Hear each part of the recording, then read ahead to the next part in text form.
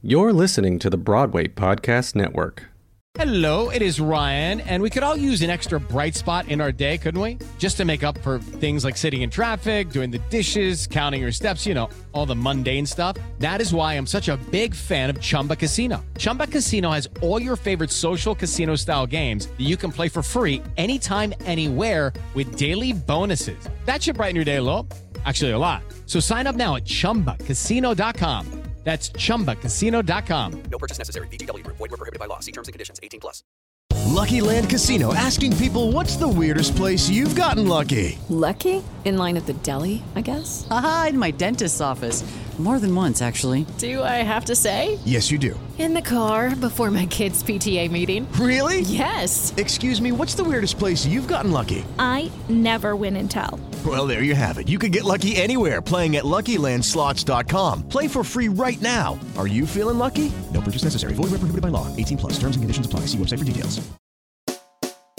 Audition, side job, swimming upstream. Believe it or not, you're living the dream. Hey everybody, it's Rory O'Malley. Welcome to Living the Dream. I hope you had a great week. I did. I got to go to Los Angeles to celebrate a really wonderful man, Gary Marshall, who gave me my first job out of college. I played Richie Cunningham in Happy Days the Musical for Mr. Gary Marshall, and sadly he passed away in July. But we all got together in LA to celebrate his life this past Sunday on his birthday, which would have been his 82nd birthday, and it was probably the most beautiful memorial you could ever imagine. I was surrounded by my friends who I met at his theater, the Falcon Theater, which is now going to be renamed the Gary Marshall Theater in Toluca Lake in Burbank, California. And it was, you know, a lot of laughs, a lot of tears. There were, of course, celebrities who credit him with giving them their start, like Henry Winkler spoke. He was beautiful. Julia Roberts, it was a beautiful speech and very funny. And Tom Hanks basically did an entire stand-up routine as doing his impression of Gary Marshall. And then Bette Midler sang "Wind Beneath My Wings," and my little gay heart broke and I sobbed. But it was a celebration, you know. It was amazing. And because Gary was a very proud alum of Northwestern, the Northwestern marching band played at the end the Happy Days theme song, and we were all a puddle. But it reminded me the power of an artist who doesn't just want to make great art, but wants to make a community and a family. And that's the way that Gary lived his life as a creator, as someone who didn't just put together a show that was gonna be a hit, but he put people in a room who he loved to be with. And the fact that he put me in one of those rooms early on in my career, first of all, it kept me in this business, and it made me who I am today. And I'm going to spend the rest of my career trying to be like the man that I loved so much, Gary Marshall. So it was a beautiful experience. And it's very fitting that this week I get to talk to someone who I love very, very much, my good friend Nikki James, who won a Tony Award for her portrayal in the Book of Mormon. We got to experience that together over many, many years of creating the show with the writers, and we are bonded for life because of that. I love her very, very much, and had a really wonderful conversation with her. So enjoy. You feel good? I'm going. Isn't that weird? He's going. It's already started. There's only a few places in the world where I literally don't think about my phone, and one of them is when I work out, which is why I think I work out as much as I do.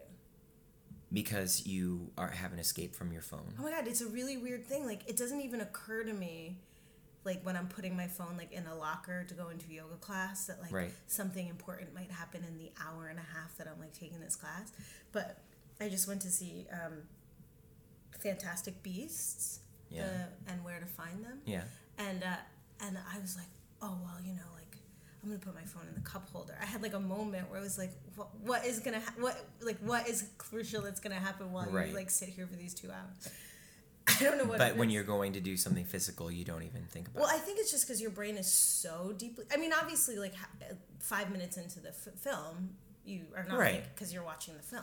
Right. I just think that there's places where we've decided it's okay to bring our phones. And there's places we've decided it isn't okay. Yeah. Because I don't think about my phone when I'm at the theater. It's weird.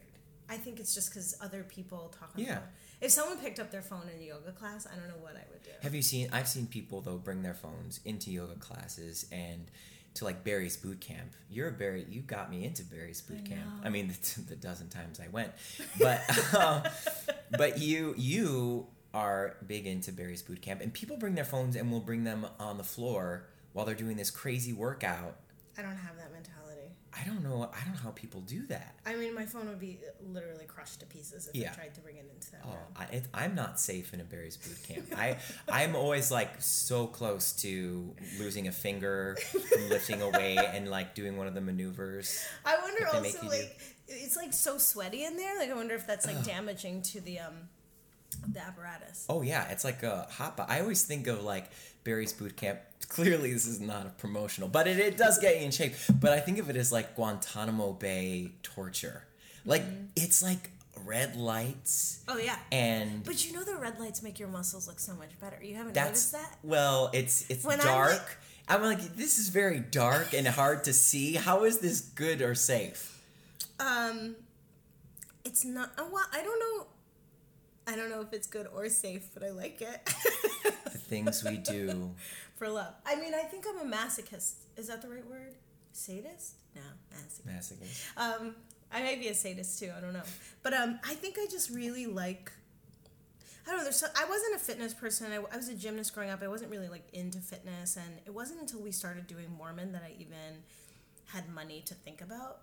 Like spending $25 for someone else to tell me how to run on a treadmill. I mean, it's a little ridiculous. Right. But I think I really like seeing how far I can go. Like I really enjoy pushing myself. And some part of it is also the competition because I don't work out as hard if I'm by myself.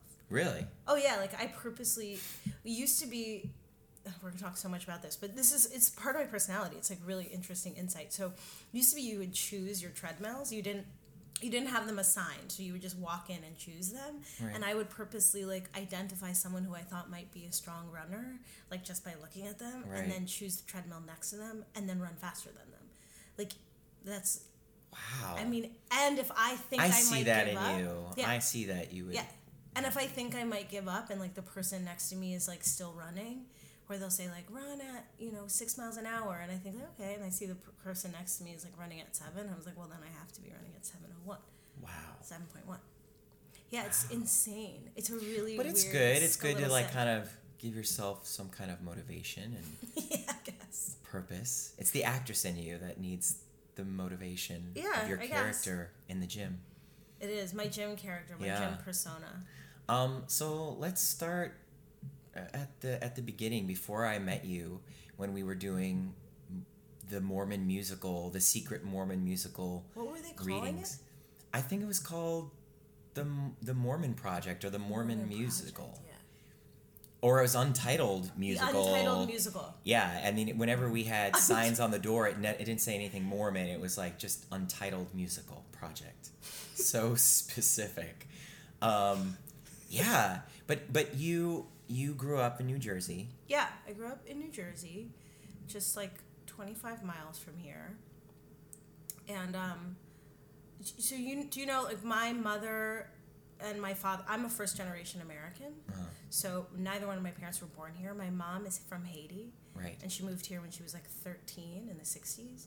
And my dad is from an island in the Caribbean called St. Vincent, which is a British West Indies. Oh. It's like directly below St. Lucia. Okay. They have a volcano there. Oh my God. Yeah, it's kind of cool. I didn't know that. Yeah, it's a teeny tiny little island. I don't know how big or small it is compared to like, it's small compared to the United States. And he moved when he was slightly older. So my dad was already like out of high school. So he moved kind of as a grown up. I think he was 17 or 18. Yeah, so they met in Queens, which is a place to meet when you're from different islands, Right. I guess. Like, so many people live in Queens. And I have an older brother. And by the time I had come, they had moved to New Jersey. So I'm like a first-generation American. My mom has like a really funny accent. Oh my God, I love your mom. She's so intense. I had breakfast with her this morning. You did? She took the bus in, and she was bragging so much about the fact that she can get a senior citizen ticket. So the bus only cost her $4.80. Oh man. So, Yes. and she bought me socks. She bought me these socks that Socks with cats. literally. Is this like Cats the musical or just cats? No, just cats. Wow. They're socks with cats. They're maroon socks. God with, like, bless your little- mom. Yeah, she's a piece of work. She's amazing. And then, as far as like the singing and all that came around, I was like, my dad was a singer, like a really good singer. And when he was in St. Vincent, he was like in a band and he wrote songs and he played like shows, not Really? as a professional, Yeah, but, you yeah. know, the way you do when you're a teenager. And so I think I was in kindergarten, and it was my kindergarten graduation, and the teacher assigned me the task of singing "The Greatest Love of All" at my kindergarten graduation. Kindergarten graduation. Yeah. You got the Whitney Houston song. Yeah, obviously. Of course. The other thing that's like kind of amazing is I was like also the only black girl in this class. So like I don't know. I'm not gonna assume that she was like. Did she know you could sing? I don't know the answer to that. And my mom is sort of. My mom's memory on all things is like, I always have. It's really suspect. Like Yeah. she'll tell me things that happened yesterday, and I'll be like, no, that's Sure. just not true. Like that's Yeah. she's. My Irish mom always kind of puts her own spin on it. Yeah, she It's just better to makes- have a good story than the truth. Exactly. Yeah. So anyway, I think I have no idea if this teacher identified me as like a singer, or what, or she was like, well, I want to do this Whitney Houston song because it's 1988 Yeah. or 89 or Yeah. whatever year that was, and like, I don't know, we'll give it a little black girl, like she probably sings. So I have no idea, but I sang the song, and that was the first time I sang in front of people. So I was 5 or 6. Wow. And I think my dad, like, that was the same year I also saw my first Broadway musical, and I think Which was what? Cats.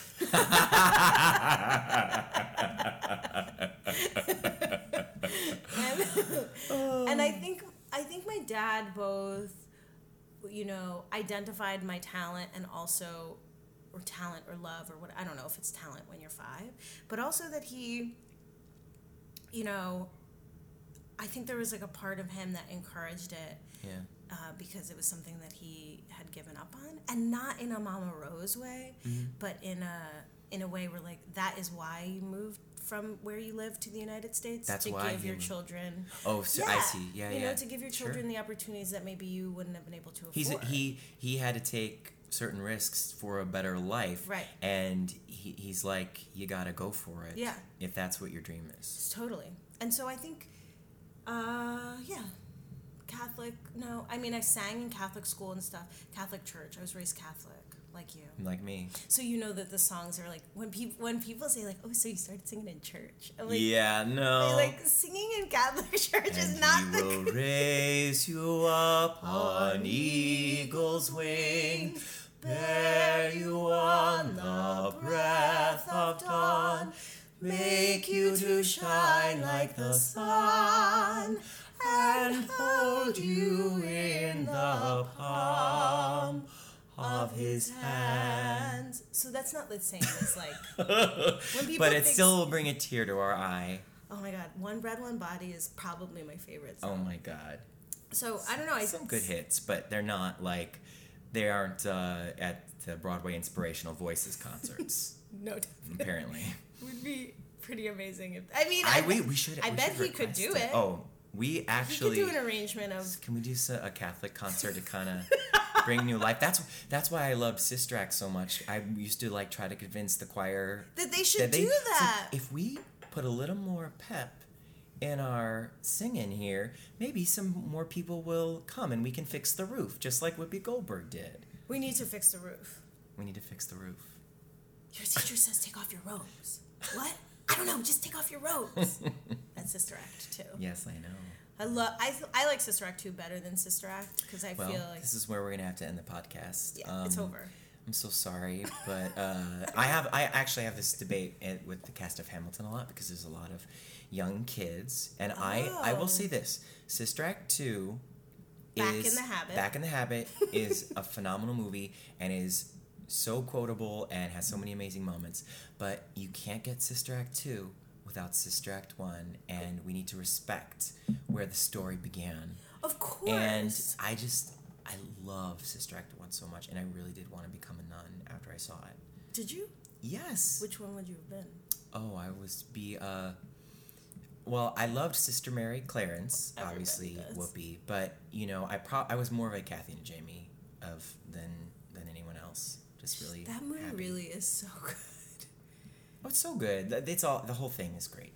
But it wasn't, that is where we started singing. I started singing in church, but it wasn't the kind of singing that... Well, no, it's not the kind of singing that people, like, when people are like, oh, so you started singing in church.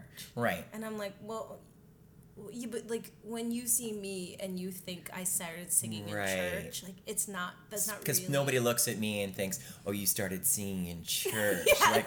They know that my church... Yeah.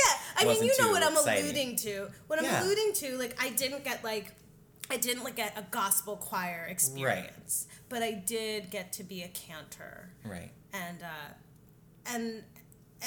But more than church, like, my biggest influence was musical theater. Yeah. I mean, like, singing at church was a place for me to sing, but I cared much more about, the cast album of, Crazy for You and, State Fair and all those shows that were opening in the mid-90s. Like, I was just obsessed with Broadway. And one show in particular. Yeah. If you think you're going to escape talking to me no, I can't. about Broadway in the mid-90s and not talk about your love for a certain show, you're mistaken. Rent, yeah. Rent. You were a big Rent head. I was a big everything head, but, like, I was specifically a Rent head, which opened, 95, 96, so I was, like, 14 or 15. And New York City was cleaning up, but it didn't look the way it looks now. Right. And the show, my first introduction to the show was, I think it was their performance on the Tonys that year. Right. And I made a VHS tape of it and replayed it ad nauseum, and then went maybe that week, and I stood on what they called which was the line, and at that time you could only wait for a few hours and get tickets and sit in the front row. Wow. And I sat in the front row with my friend Shannon Jocelyn, and we took the Midtown Direct train from Millburn, New Jersey. Her parents had dropped us off. And I don't really understand, like, why my parents thought it was okay for us to come to the city by ourselves at that point, but we just, like, did. Yeah. It was a different era time, I guess. And I sat in the front row, and, it was the single best moment of my life up till that point. Like, for whatever reason, where we were on the line, we got to sit in what the Rent heads call the key seat, which is where it's, like, right center, and it's where Mark drops the key down for Collins. Oh. Throw down the key, and that's where so it's called the key seat. It's a very prime location. And so we didn't know that. We sort of lucked into it. Right. And simultaneously, like, what was the other thing that was happening right around the time was Rent was the internet. It was, like, really becoming a thing. And chat rooms and bulletin boards, and I had made all these virtual friends who I communicated with immediately, not pen pal wise. Like, we could talk, and there were people from all over the country, and I would meet them at the Rent line. You would meet them in person, or the people you would meet on the Rent line, you would be able to communicate with once you got home. Right. And so it became this, like, in addition to the show being the show, which was amazing, it was a place for me to have this community of theater fans and share bootlegs and be a part of this, like, a mini movement in a way that, 5 years earlier we wouldn't be able to, and even 5 years later it would be too blown up, and too scary. Like, it was before the internet got scary. Right. Before your parents were like, wait, you're talking to a 40-year-old person who lives with their parents in Iowa? Before we realized that this was also a place the potential good and bad. Yeah, the danger of it. And so it was so funny. This is a really funny story. So the first time I saw it, I was sitting in the key seat, like I said, and I look a lot younger than I am. And so certainly even at 14, I probably looked like 11 or 12. Right. And I'll never forget Taye Diggs. It came out, and I was standing waiting for Playbill's autographs, which I did a lot of. And he was like, "Oh my God, you were so cute sitting in that front row your whole time, your face." And he like did an imitation of my face, which was like slack jawed, like an awe. And I kind of became like friendly with them, and you know, and it was a magical time, and I'll never forget. The show was a phenomenon. You've now been a part of 2 other Phenomena musicals. And so once the rest of the world sort of caught up with Rent, it became more and more difficult to sort of just do the line. Get that key seat. You'd have to sleep on the street for all night. Yeah. All night. And then you would shuffle around, and I would show up in the middle of the night. Oh my God, what's wrong with my parents? They would drive us in at like 4 o'clock in the morning, and then they would park across the street on 41st Street, which was literally the seediest place. Yeah. Like, there was down the street, it was like peep shows and like construction sites. Port Authority and Yeah, and they were doing construction on the New Amsterdam at the time. Like, so that was nothing was there across the street. That hotel wasn't there, none of that. No. And my mom or Shannon's dad would sit in the car across the street until the sun came up. And then they would drive back to Jersey. Oh my God. It's like it's amazing. I have no idea. But it's like I know why I didn't do it. It's because I lived in Cleveland. Not because I wouldn't have done it. Oh no, you would have done it. Yeah. I mean, the fact that you were able to get here and be a part of that, it had to be so forming of who you are today to actually be a part of it. You know? Yeah. So you were a Renthead, you were a big Broadway fan, and so then you started taking classes, or you did stuff at the Paper Mill, right? Yeah. Before that, so that same friend Shannon. Oh, this is the other thing. My friend Shannon is the other reason why I did any of these things. Right. Because she's a completely crazy person, and I say that with total love and respect. So like I would have been nervous about some of these things, and she would just be like, "Oh yeah, completely fearless." Sure. The stories, I mean, I can do an entire hour just on Shannon, but Shannon and I wanted to be actresses, and she's the one who introduced me to the community theater in my town. Right. Because I went to private school, so I didn't know about a lot of the things that were, like, the public school kids were doing. Right. And she was like, "Oh, we have a community theater. They do a children's production. You should audition. They're doing Charlotte's Web. I'm auditioning on this day." And I was like, "Okay." So I auditioned as well. And then there was a girl named Ann Papalizio who had an agent. Of course, Papalizio had an agent. Mm-hmm. So Shannon, oh my God, Shannon devised this plan. And if you listen to this, I'm so sorry, because we're friends for real too now. Shannon devised the plan that we would befriend Ann Papalizio and her mother to find out how they got an agent. Oh my God. And then also get agents. Oh my God, just scheming. We were 12, I think. Wow. So Anne lived close to Shannon, and she was a year younger than us, maybe 2, and we were like, we want to come over one day. And so we came over one day, and we like sat with Anne and her mom, and they were more than happy to sort of like talk about Anne's career in the city. Right. But Shannon was like taking full on mental notes, and she was like, we're getting Backstage Magazine. She goes to this voice teacher. We're going to go to that voice teacher too. And I got a copy of Backstage Magazine. I saved money babysitting, and I bought headshots from, my mother drove me into the city, so I get headshots from this guy named Danny Darrow. Wow, And, you have a really good memory.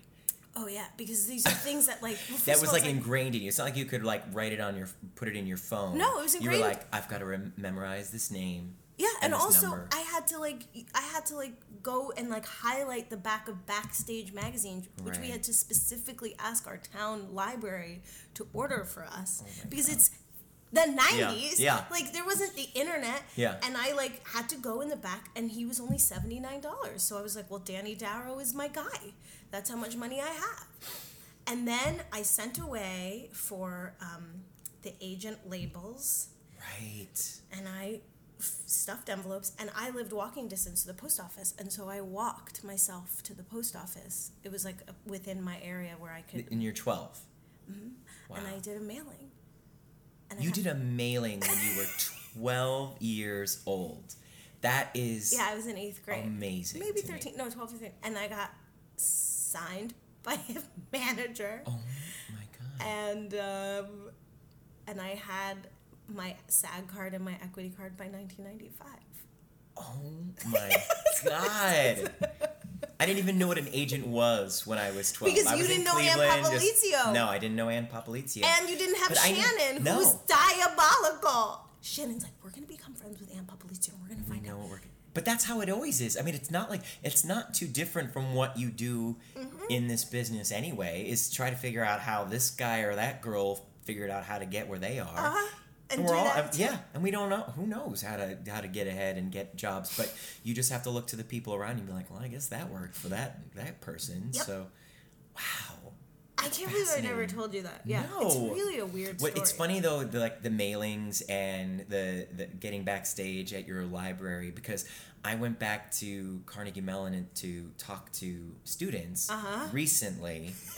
And I think it was just the other day that I graduated from Carnegie Mellon. It was not. No. And like when I graduated, you had to have 2 hotlines set up, voice message boxes that they made us get when we graduated. Are you kidding? One in New York and one in Los Angeles, because our numbers were Pittsburgh numbers. So they wanted you to have local numbers? They wanted us to have local numbers because that is genius. Yeah. So we had to have local numbers, but it's because they didn't think that people would want to dial long distance. Because I had just gotten my cell phone the year before. So you had to get a voicemail box when we were graduating. This is 2003, folks. You could do the math of how old I am. I don't care. And we had to, put together your mailings. You had to have the headshots and everything.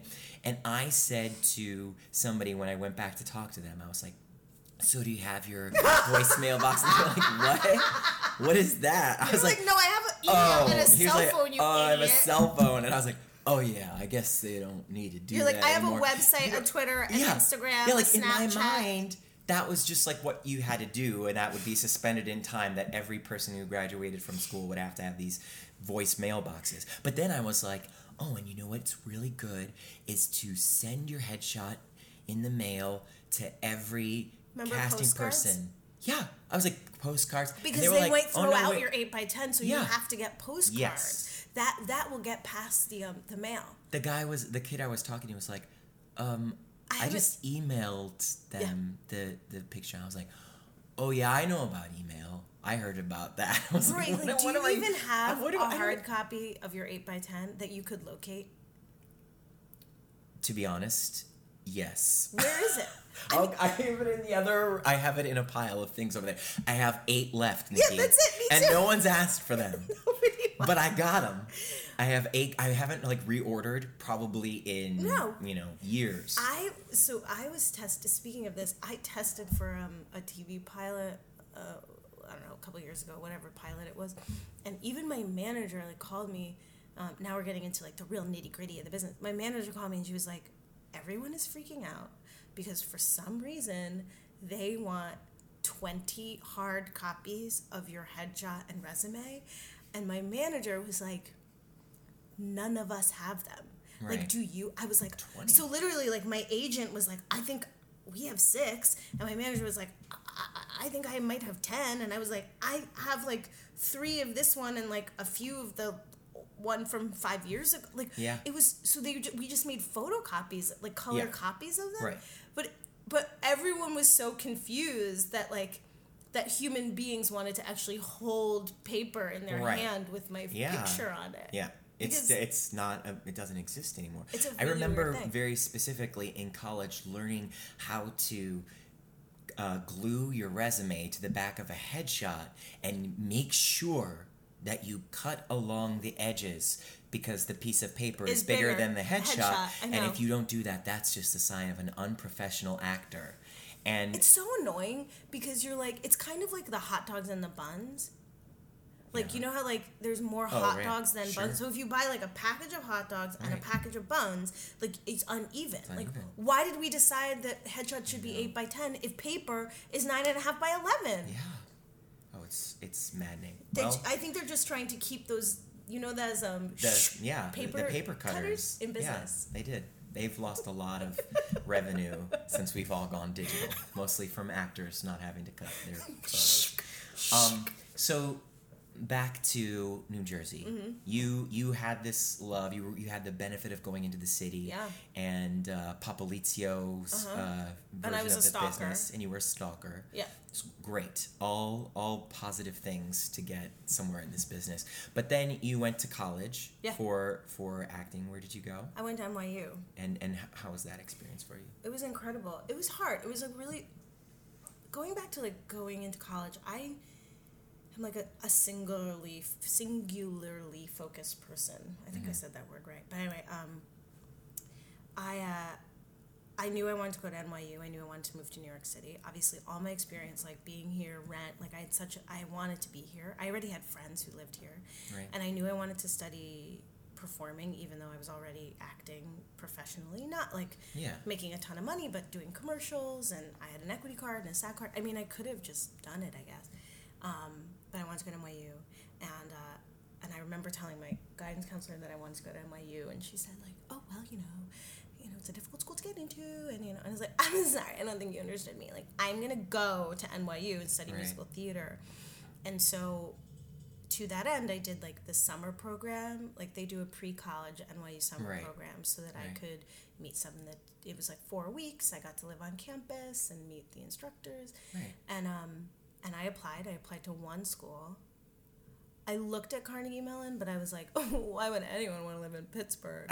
And who knows? Like, I didn't even know about, program. Like, I just heard, like, NYU has a great program. It's conservatory. I also wanted to double major. I wanted to study other things. It was a perfect storm for me. But, my dad died May of my senior year. Oh, I didn't realize that's what it was. So I had been accepted to NYU, and I remember saying to him, like, it's really expensive. My dad's like, we have money put away for you for college, and like, yeah, it's a really expensive education to like learn how to tap dance, but if it's what you want, you'll have what you want. Right. And so then he died in May, a month before my 18th birthday, and then 3 months later I went to college. And so I have like a mom who's single now, a widow. Right. And she's sending me to this like at the time, I think probably $40,000 a year institution. Right. And I had a little bit of scholarship, but not much. And so it was both an amazing experience and also like so the transformation that someone goes through when they go from high school to college, and then coupling that with, learning how to sort of navigate a world that's been like turned upside down. And then also this stress of that my mother, who had no intention of sort of doing this on her own, sending me to college, it was a time where I really think I learned a lot of compartmentalizing, where I had to like, this is what you do now to get through this, and like you worry about that other thing later. Right. And then also like with my dad passing away and then going to college, I got to sort of not recreate myself, but I got to I didn't have to like be home. Right. Like I got to create like a new world for myself. Mm-hmm. It was a really interesting experience, and then I was still auditioning, and I booked my first Broadway show my sophomore year. Which was what? The Adventures of Tom Sawyer. Ah, yes. You did not see it. I did not see it, but I've heard of it. We ran 28 performances. That's wonderful. Yeah, it was a huge flop. Yes, but who else was in it with you? Tomar Wilson. Who's my best friend to this day. Yeah. Who's in Book of Mormon. He's in Book of Mormon. Who's a listener. He's one of my listeners. Oh, he is? Yeah, he said he listens. So hi, Tomar. Hi, T. And and Kristen Bell was in it. Right. I understudied Becky Thatcher. Wow. Yeah. I played Tom Sawyer at my children's theater, so I'm familiar with the material. Oh, wow, yeah. Was it a musical? We ran for less than 28 performances. So, it was a musical. But was it? Yeah, it was. It was, but it's like one of those children's like a Sam musicals. French one of those. Yeah, things. I just remember painting the fence. Nothing's more funner or easier doneer than painting the fence on a Saturday out in the sun. I think we could probably become millionaires if all you have to do is like sell kids a show called. That's true. But guess there's a scene where he paints a fence, and we're gonna write a song called "Painting the Fence," where the lyrics are "Painting the Fence." Painting the fence. Yeah, I mean, every school in town would do it. Yeah, but so your first experience was a big flop, but with so many amazing people. I mean, how you were introduced to all those talented folks at once. I don't think. And Kristen was at NYU too. Kristen was at NYU. My friend Joe Gallagher. Who else was in it? There was like a million people, really talented people. And but here's the thing about like having a flop show when you're still in college. It was like one semester. Right. It was basically like. Did you stay in school at the same time? No, I had to took a leave. Took a leave of absence. Sure. And then I just came back. It was like I call it my semester abroad. Like it was just the equivalent of that. Yeah. And I learned a lot. I learned that like booking a Broadway show or being in a Broadway show is not a guarantee of anything. I think I'm super grateful for the fact that it was a flop, because can you imagine if my first experience was a big ol' hit and then the next thing you do is a flop? Right. Like if you think this is how it is. No, I mean there's many times I've been grateful that Book of Mormon came in a time in my life when I didn't just think, oh, this is how everything works. I mean, we were old. We were older. I mean, compared to like the people who actually do the show now. Yeah. Oh, I know, they're children, but we worked on it for years. Yeah, so let's get to that. But you had that experience. You graduated from college, and you did another show. Yeah. All Shook Up. In 2005. In 2005. So that was a couple years after graduating. Yeah, it's funny. I worked on that show. I booked that show, and I workshopped that show. So I went out of town with it. We did it at the Norma Terrace and at the Goodspeed Opera House, and I did 2 readings of the show in New York. So it was actually a similar amount of time that I had worked on it before opening the show on Broadway as we did with Book of Mormon. Wow. And it's actually it's another business story. I had auditioned for Wicked to play Nessa Rose, and Wicked wasn't Wicked yet. This was 2003 or whatever. Right. And I didn't get that part. And Stephen Oremus, who was the musical director of Wicked, was also the musical director of All Shook Up. And I remember thinking that All Shook Up was my consolation prize. Like as it was happening, I was like, I bet because he thought I was so good at that other audition that he was like, oh, I have this other project she'd be great for. Yeah. But I have no idea if that's how it played out. Yeah, I know. I always thought you always try to connect the dots. Yeah. In this business, like when things don't work out or when the next thing happens, and you think, oh, this happened because this and this, but at the end of the day, it's all a fluke. Like it's all just like, it's it happened because that's just the way it happened. And it probably is true that I was good in one audition. Yeah, he it was certainly the same, knew you. But that's probably, he wasn't thinking well, that poor girl didn't get Wicked, so I'm gonna give her this job. I don't think that's the way. Getting that a Broadway works. show is never a consolation prize. I don't think so. Nobody has enough sympathy to be like, well, I feel bad, I'll give her a Broadway show. I don't think it works doesn't that happen way. like that. No, yeah. So that I did that in 2005. Right, and so. Also, not a hit. Not a hit. Not a flop. Not a flop. But not. Yeah, a fun show, and it's done still. Oh yeah. It's a good show, so it's kind of like in the middle there. Yeah, it was all leading up. You run a mile. Right. You can run a half marathon. Right. Yeah. I was just preparing myself for the big prize. Right. So the big prize, Book of Mormon. Yeah. So what was your introduction to that?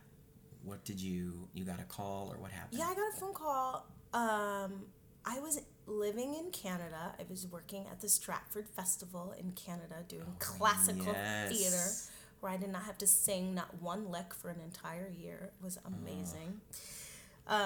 With Christopher Plummer. Captain Von Trapp. That's right. Oh, yeah. That's amazing. He's a dream. I know. It's kind of weird. This is a business where you can become friends with people, like consider people your friends who are 50 plus years older than you are. Sure. And I'm not like, oh, like, I have this, like, no, it's like my friend, Christopher Plummer. Like someone I would call for advice or go out for a glass of wine the same way you and I would. Right. It's a really weird thing in this business. Yeah. And so my manager called me. Oh, by the way, like that manager who signed me when I was 13 is still managing me today. I know her. It's been 20 years. That's unbelievable. I know, I can't I've decide. never heard of that. I don't know if it's a bad or a good thing, but it's what it is. And she's a great person. Yeah, and she I know really that is. she certainly works hard for you and adores you. Yep. And it's amazing. Yeah, it's really weird. So, loyalty, people. Yeah. Sometimes you're rewarded for that. Yeah, I got a call. And she said, I'm sure you got a similar call. And they said, so the guys from South Park are working on this show. It's being directed by, at the time, Jason Moore, who had done Avenue Q, and it's the guys from South Park and Bobby Lopez, who had worked on Avenue Q, and Stephen Arimbus, who I'd worked with on All Shook Up. Right. Still feeling bad about that Wicked audition. He's Just trying to make up for it. Yeah, for he's you. still trying to make up for it. Want to get me that hit. Yes. And she said, so it's a 2-week reading. You're going to be playing an African. I think she said princess. Really? She was like, it's in Africa, and I was like, okay. So we can't send you the script. We can't give you any of the music, and they just want you to be aware of the irreverent nature of their brand of humor, which is like I was a person who like South Park premiered when I was in middle school or high school, so I watched it, and also I needed insurance weeks, so I said like, yeah, sure, whatever, like. How bad could this possibly be? It's not going to be worse than like the worst reading I've ever done. Right. And there have been some bad readings. Sure. And I like all these people.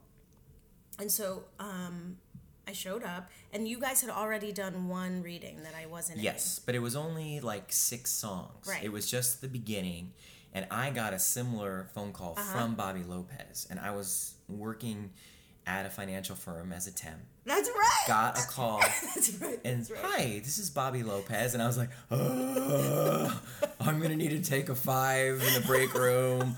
And, I'm getting this like most amazing call ever from someone who is a genius. And he goes, hey, I just want to make sure you know that when we're doing this reading that there's a song in it. And you don't sing it, but it got the lyrics "F you God" in it. He warned you of that? He warned me of it. I mean, and I think I didn't get that. I know, warning. but I think it's because it was the first time that they were showing it to any human beings, anyone outside of the 3 of them, and I really think that they were scared that actors would not do it. And I said, you wrote this, right? And he said, yes. And I was like, then I can't wait to do it. And I know that, I fully trusted that those people would know what they were doing and I would go wherever they led me.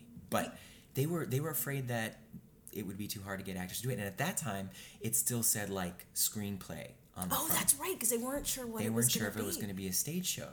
And I remember after that first one, going up to Trey Parker and being totally in awe of him. But I said, please put this on stage. Yeah. Don't make this a movie. I did. I said, Broadway needs this. I need this. I You're like, because I cannot work at that temp agency. I've got to get out of my temp job. But, and then it was just a 3-year period, and that's when you came in and that role didn't exist until you came into it and started, making it what it was with them. And, my role didn't exist. There was no turn it off or anything. I just had like 2 little lines in the beginning. And so that 3-year period, I think that you agree with this, was the most beautiful, magical, creative experience of my life. I mean, I think like it's so hard because it's been a long time and we talk about it so much. Yeah. Like, and I've talked about it so much, and you start to just like, it's like any of origin story. You've said it so many times that you like forget that it actually happened. Right. And so like even just like sitting here right now and hearing like, it's like I could get emotional thinking about it because it really was. Yeah. Like, and not only that, the people who were in the room along those ways, like those 3 years where we really grew up all together. Yeah. You know, we were in our late 20s, mid to late 20s, which is the time in which a lot of actors leave. Right.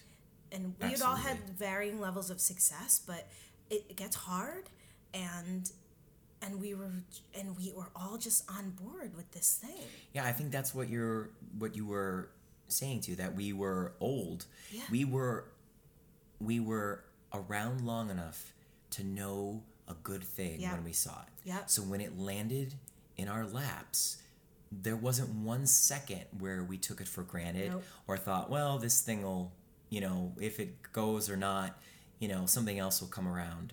This was like a precious gift to all of us. And for 3 years, we held it in our arms and cradled it. And I would be at my temp job Googling, like, is anyone talking about it? Is there, what is going to happen? And just wanting to know where it was going to go. And I tell the story, I think I might have told on the podcast, that I went to auditions, and a casting director said, I saw the reading of Book of Mormon you did. Funniest thing I've ever seen in my life, but it'll never go to Broadway. They'll never produce something that raunchy on a Broadway stage. And I believed her. I was like, well, I guess that's you are true. Too effing nice. Like, well, I mean, I would be like, what the fuck do you know? What? I you know, that's part of me was that, but the other part was like, what do I know? I know. You know, it's like you never. It's like when Gerald, my now husband, when he asked me if I thought Book of Mormon was going to do well before it opened, I said, I really think we may run a year. I think we can do it.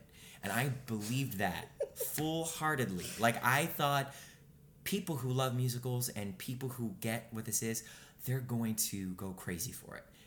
But there's no way we can stay open for a long period of time. I guess we just didn't know. I had no idea. And he told me when I said that to him, you're a fool. This is going to be the biggest hit in years. I don't want to like pretend like I had like some kind of crystal ball or that like I'm the luckiest girl in the world.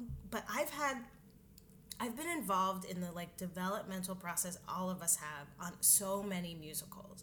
And who knows, hindsight's 2020, and like we said earlier, every time like one thing leads to another, you say like, oh, I always knew, or something led me to this audition and not that audition, and I didn't get that job so I could have this other job.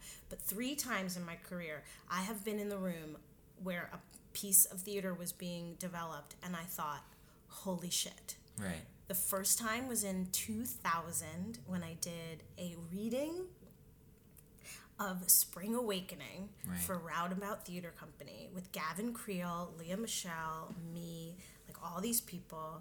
Roger Bart, because there was a masked man character.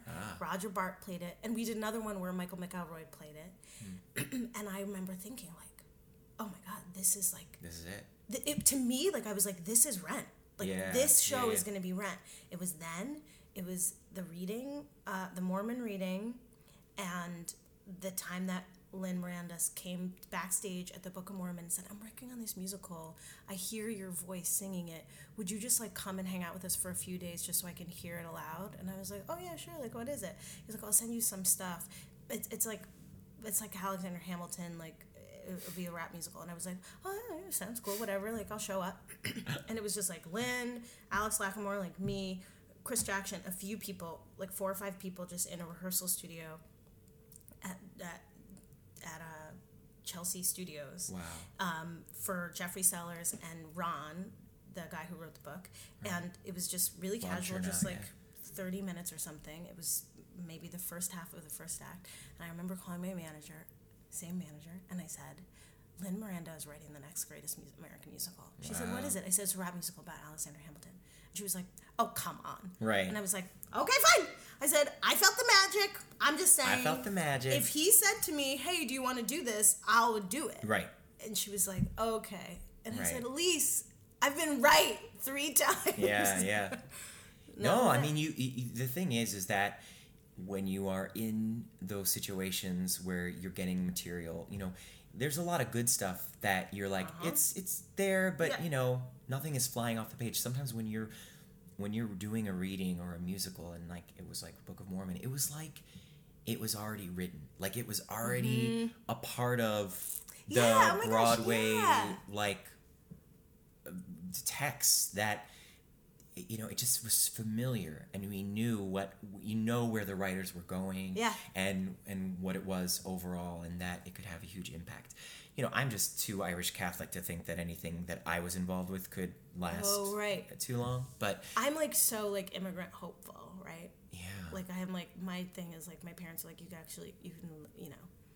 Right, we're gonna because like get your on a parents boat or a did plane it, and like move to a yeah. country and like make it happen. Yeah, man, I'm a few generations from the immigrant hopefulness, and really just trying to like wait for the other foot to drop, to drop.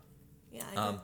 But I remember really, I think that, you know, I always said that the Book of Mormon Theater was the happiest place to work because, you know, one, it was just a fun show to do. It was very light and happy and laughter all the time. But again, it was a bunch of people who had worked really hard and been out there and not, you know, we talked about your story of getting there and only talked about the Broadway shows, but you had plenty of time where you weren't working. and I mean that in the sense that you got where you were. And I will never forget a preview. At the end of the show, you ran off stage right, where I was waiting for my next entrance with the pink suitcase, and it was just clear that the audience was responding in a way that was beyond our wildest dreams. And you said, "I'm never selling lipsticks again." You literally grabbed me and said, "I will never sell a lipstick." And I said, "Okay, Nikki, I will make you." And you will never answer a phone. It's some tempter. Yes. No, because 6 months before we opened, and 6 months before I won a fucking Tony Award, crazy shit. Right. I was selling lipstick at Barney to buy my family Christmas gifts. Right. Because I didn't, you know, my unemployment had run out. Right.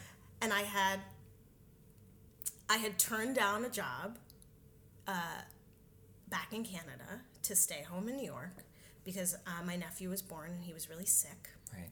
And also because I had this inkling. I was like, I think I want to be available for the Book of Mormon, and I'm pretty sure if I do this job, I would have missed that last workshop. And so it was like those two things. But I didn't have any money because I didn't have a job. Yeah. And so I was selling lipstick at Barney's. I don't know anything about makeup. Like, I had no business selling anything to anyone. But I also wasn't on commission, so I didn't care about selling. So I would just, like, stand there and people would be like, "Oh, well, do you think this color looks good on me?" I'd be like, "Yeah." And they'd be like, "Yeah, me too." And then I'd be like, I don't know. And I'd be like, and I would literally be like, it doesn't really matter to me one way or the other if you buy it. I think it's pretty, but, like, it's expensive. If you don't want a $20 lipstick, then fine. That's why I was such a bad waiter, because I am the least picky eater. I will eat anything you put in front of me. So when people have specific demands, I'd be like, "Oh, that's a suggestion, right? You don't, if it has mayo on it, you don't care." And no, they got get really crazy angry. About that. Oh, they get so mad. It was really funny. I'll never forget the woman who stood next to me selling lipstick. She sold for another brand called Dr. Sabah. Her name was Soraya. And she was, like, older, and she had, like, kids who were teenagers, and she was always asking me for advice about, like, how to get her kids to, like, do things. And Soraya was also a shitty saleswoman because she whispered all the time. So, like, and Dr. Sabah is the name of the line, which is hard to say anyway. Right. And she had a little accent, and people would walk past her, and she'd be like, "Would you like to buy Dr. Sabah? Would you like to try some Dr. Sabah?" And I'd be like, "Soraya, literally those people cannot sing out, Louise." Like, Dr. Sabah. I just remember, I hear that in my head. I was like, oh, I wonder if she won a Tony Award because she wasn't a good salesperson either. So I think that another part of what I'd like to talk about with you, because we have because of Book of Mormon, we share that experience, is post Book of Mormon. Because obviously, Book of Mormon was the greatest experience of our creative lives. Not because there aren't great things in the future and that we haven't gotten to do a lot of really cool things, but I think that a really important thing to talk about is kind of like what it feels like after you leave a show 8 times a week, doing something that's you won a Tony for, I lost a Tony for, that you get to have that experience. And there are so many people who think that after you achieve something like that or get to be part of it, then it's just keep going up that ladder. Yeah, our business sucks for that. Right. That's not a thing. No, like it's not in most people's career, like you reach a certain milestone and like odds are you don't go back. Like if you become like partner at the law firm. Yeah, they don't like make you go back to being a first year associate next year. Right. And like but that's not this business. It's not this business. And you are only as good as your next job.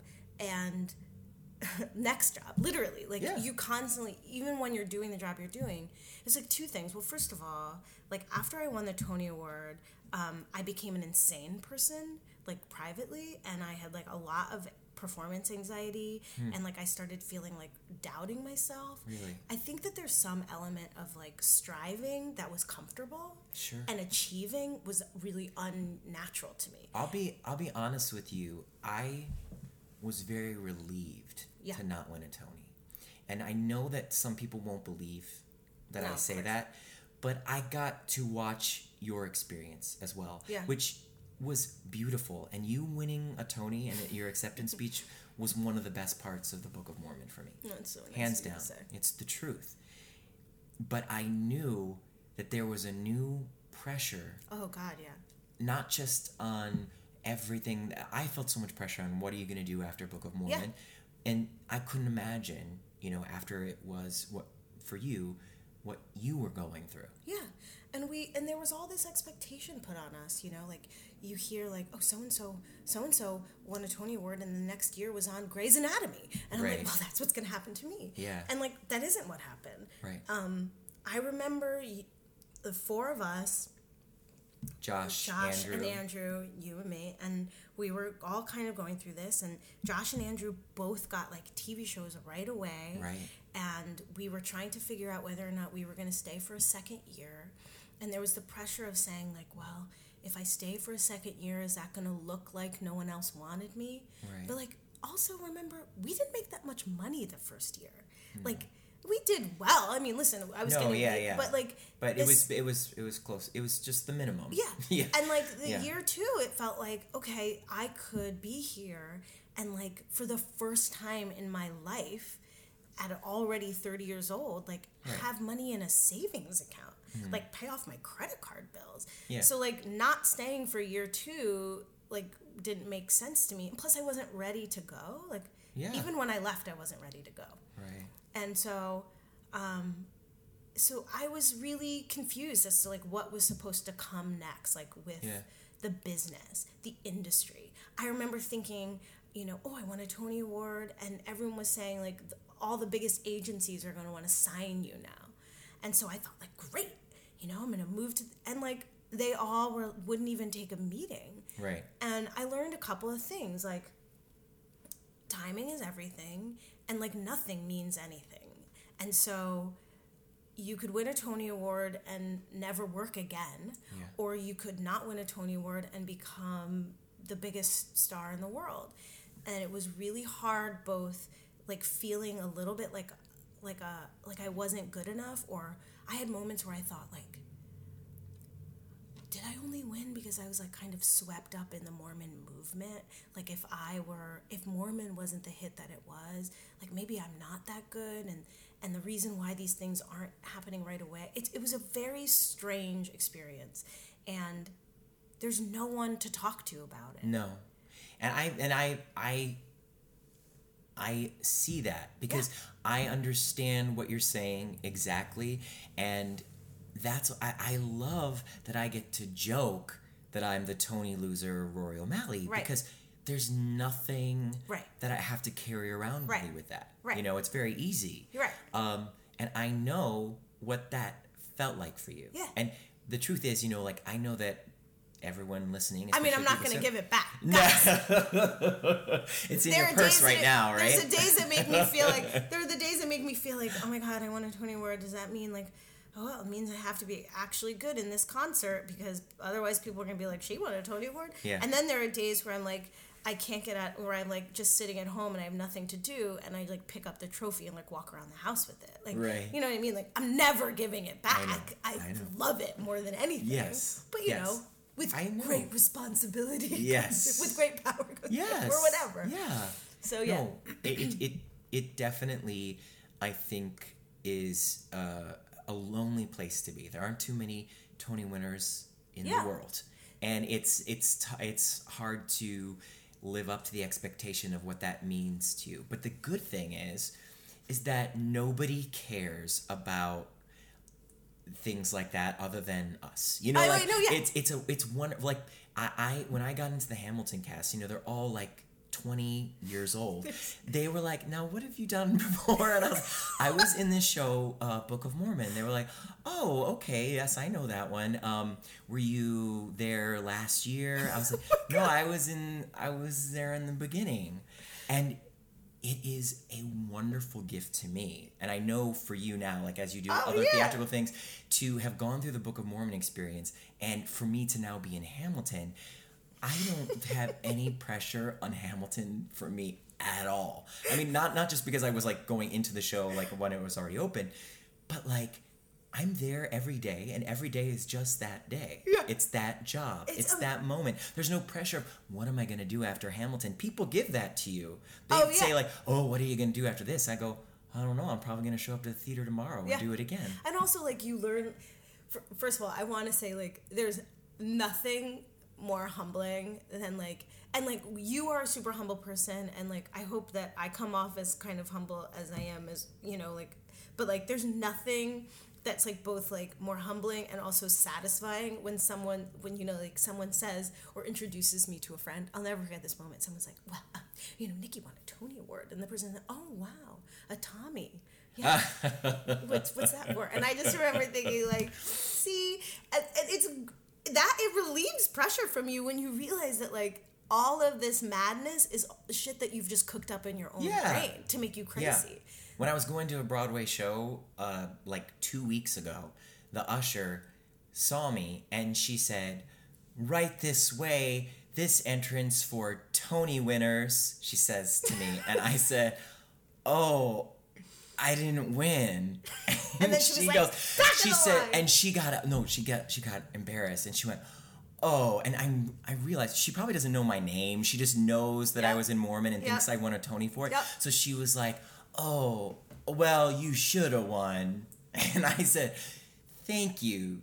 You don't know who was in the category or anything. But people, it's just funny to me because the things that we think are so important or that are to other people, they don't know. And you know, like it's a wonderful honor that you won the Tony and you deserved it, and you were so brilliant in that performance. And like I said, it felt like a win for all of us. Yeah. And I mean that not to take credit for your win, but you know, no, it was.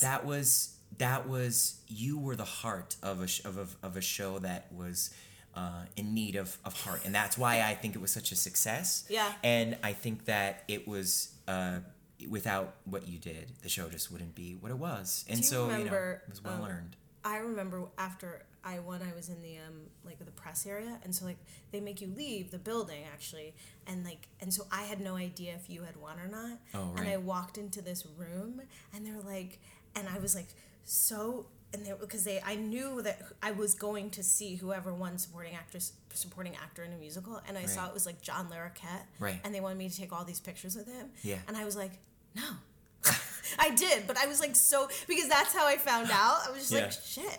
Yeah. Talking about winning a Tony, I was sitting next to Andrew Rannells, I can't remember where we were, but this woman's like, oh well, you know, I was in the theater in the lobby, you know, when you won to Andrew.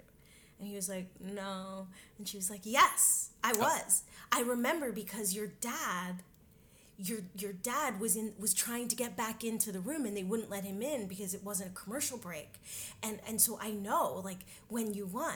Right. And Andrew was like, no, and she was like, yes, because, and she just kept on telling him like, that this is what happened. You won a Tony. Yes. And I remember it. And I was there, and this is why I remember it. And I had to, like, move myself away from the conversation because I was so, like, massively uncomfortable that, like, Andrew had to, like, get into, like, basically an argument with this woman. Right. To be like, I didn't win a Tony, ma'am. No matter how much you think my father fought to get into that theater, it just didn't happen. I'm so sorry. And she wouldn't leave it alone. It was pretty awesome. Well, I think that, you know, there's a lot to take from that. A lesson from that in general, not just about Tony Awards, but that the things that we think about are so important in this business, especially when it comes to what other people think. Yeah. The milestones of, like, I don't know if people really appreciate me if I haven't gotten my first Broadway show, or if I haven't done this kind of a role, or this. Nobody cares. Nobody cares. And that shouldn't be something that makes you sad. It should give you some kind of relief. Well, it's freeing. It's freeing. You can be yourself and you can have your own journey if you're less concerned with how everyone else is perceiving whatever the hell your journey is. Right. And you don't know what it's going to be. Right. I mean, that's the story of, like, I'm never selling lipstick again. It was like, first of all, I may have to sell lipstick again. Yeah. And I will be fine with that too. Like, yeah. I think what you... Oh, I still have my temp agent's phone number in my phone. I mean... I'm in contact with her every so often. I give her names of people who are looking for work, but I'm always ready. I know that she's the reason I was able to do Book of Mormon. It's because she got me work at financial firms. Of course. And you have to just have that. And you asked earlier about, like, what happens after. And, like, what happened after was I did a bunch of really amazing things that doing Mormon allowed me to do while also staying in the show. Right. Like, I did a play off Broadway, and I did, like, a movie and some TV stuff. And then when it was time to leave, it was, you know, Josh and Andrew had already left, and you had left already. Yeah. And I was like, I guess it's time to go. And I got this call that they were reviving Les Miserables, and I was like, well, I need to be in this show. Yeah. Like, that was my ultimate, my theater girl fan. And so it was like I got to leave, you know, the show of my dreams that I didn't know existed until I saw it on the paper to do the one that you grew up with. Yeah. And it was an amazing experience. And then, you know, I had only stayed in Les Mis for a year at that point because I've been doing 8 shows a week for so long. I was exhausted. Yeah. But that was the first, like, when I left Les Mis, that was really the first time I had chosen, you know, the abyss of unknown, other than, like, the comfort and the security of a job in a theater. Well, you have a great work ethic, and clearly that is another part of your immigrant family, you know, of needing to hustle to make things happen. And I think that you're a great example of someone who's made an amazing mark on this industry, and I think that you're awesome, and I really appreciate you talking. I love talking to you. I love talking to you too. I mean, we always do. It's just nice that we can share. I hope all these people think it's interesting too. They will. You know, I think that it's nice to get to hear a phenomenal actress, Tony winner, talk about her insecurity after winning, because I think that we all have it every single day, every time we walk into a room and try to say that we are worthy of doing what we do. And so it's helpful for me, knowing how talented you are, to know that you have that feeling as well. Some people, and you know, I had this conversation once, and this is the last thing I'll say, where I had this moment where someone said, the reason why, they were talking about basketball, and the reason why Steph Curry is so good at basketball is because you can see in his face that he never thinks he's not going to make the shot. Right? He just, and like, he has this, and you can see that when you watch him. And I'm like, okay, that's one way. And this guy was like, that's why he's so good. And I was like, well, that's why Steph Curry is so good. But then I watched this Serena Williams documentary, which if you guys haven't seen it, or you haven't seen it, it's literally amazing. I'm fully obsessed with her. Wow. And she talks about, she's arguably the greatest athlete, male or female, who's ever stepped foot on a tennis court. And she talks about what drives her is a little bit of a fear of failure. Like, that is her drive. Right. Like, she doesn't know that she's the best. That's why she works as hard as she does. Like, she's striving constantly, and she have several. And I thought there's more than one way to get to, like, success. And the one other thing is, nobody knows what's in someone else's heart. You know, I don't know. I'm saying Steph Curry always thinks he's going to make the shot because that's the way I'm perceiving him based on his talent, or Serena Williams is whatever. And you just don't know what's in people's hearts. It was an amazing insight because, and that's why she's like totally my hero. Well, thanks for letting us into your heart. Oh yeah, into my heart and my soul. I love you. Thanks for talking to me. Mm-hmm. Audition, side job, swimming upstream. Believe it or not, you're living the dream.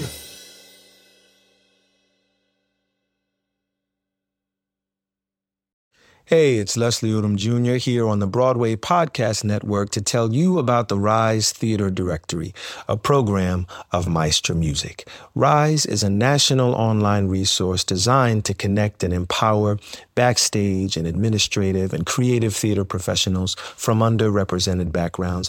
If you work or aspire to work in the theater community, this can help you find your next project. And if you hire theater professionals, search the Rise Theater Directory to find your next team. Create your profile now and get more information by visiting risetheater.org. That's theater with an RERISETHEATRE.org, because only together we rise.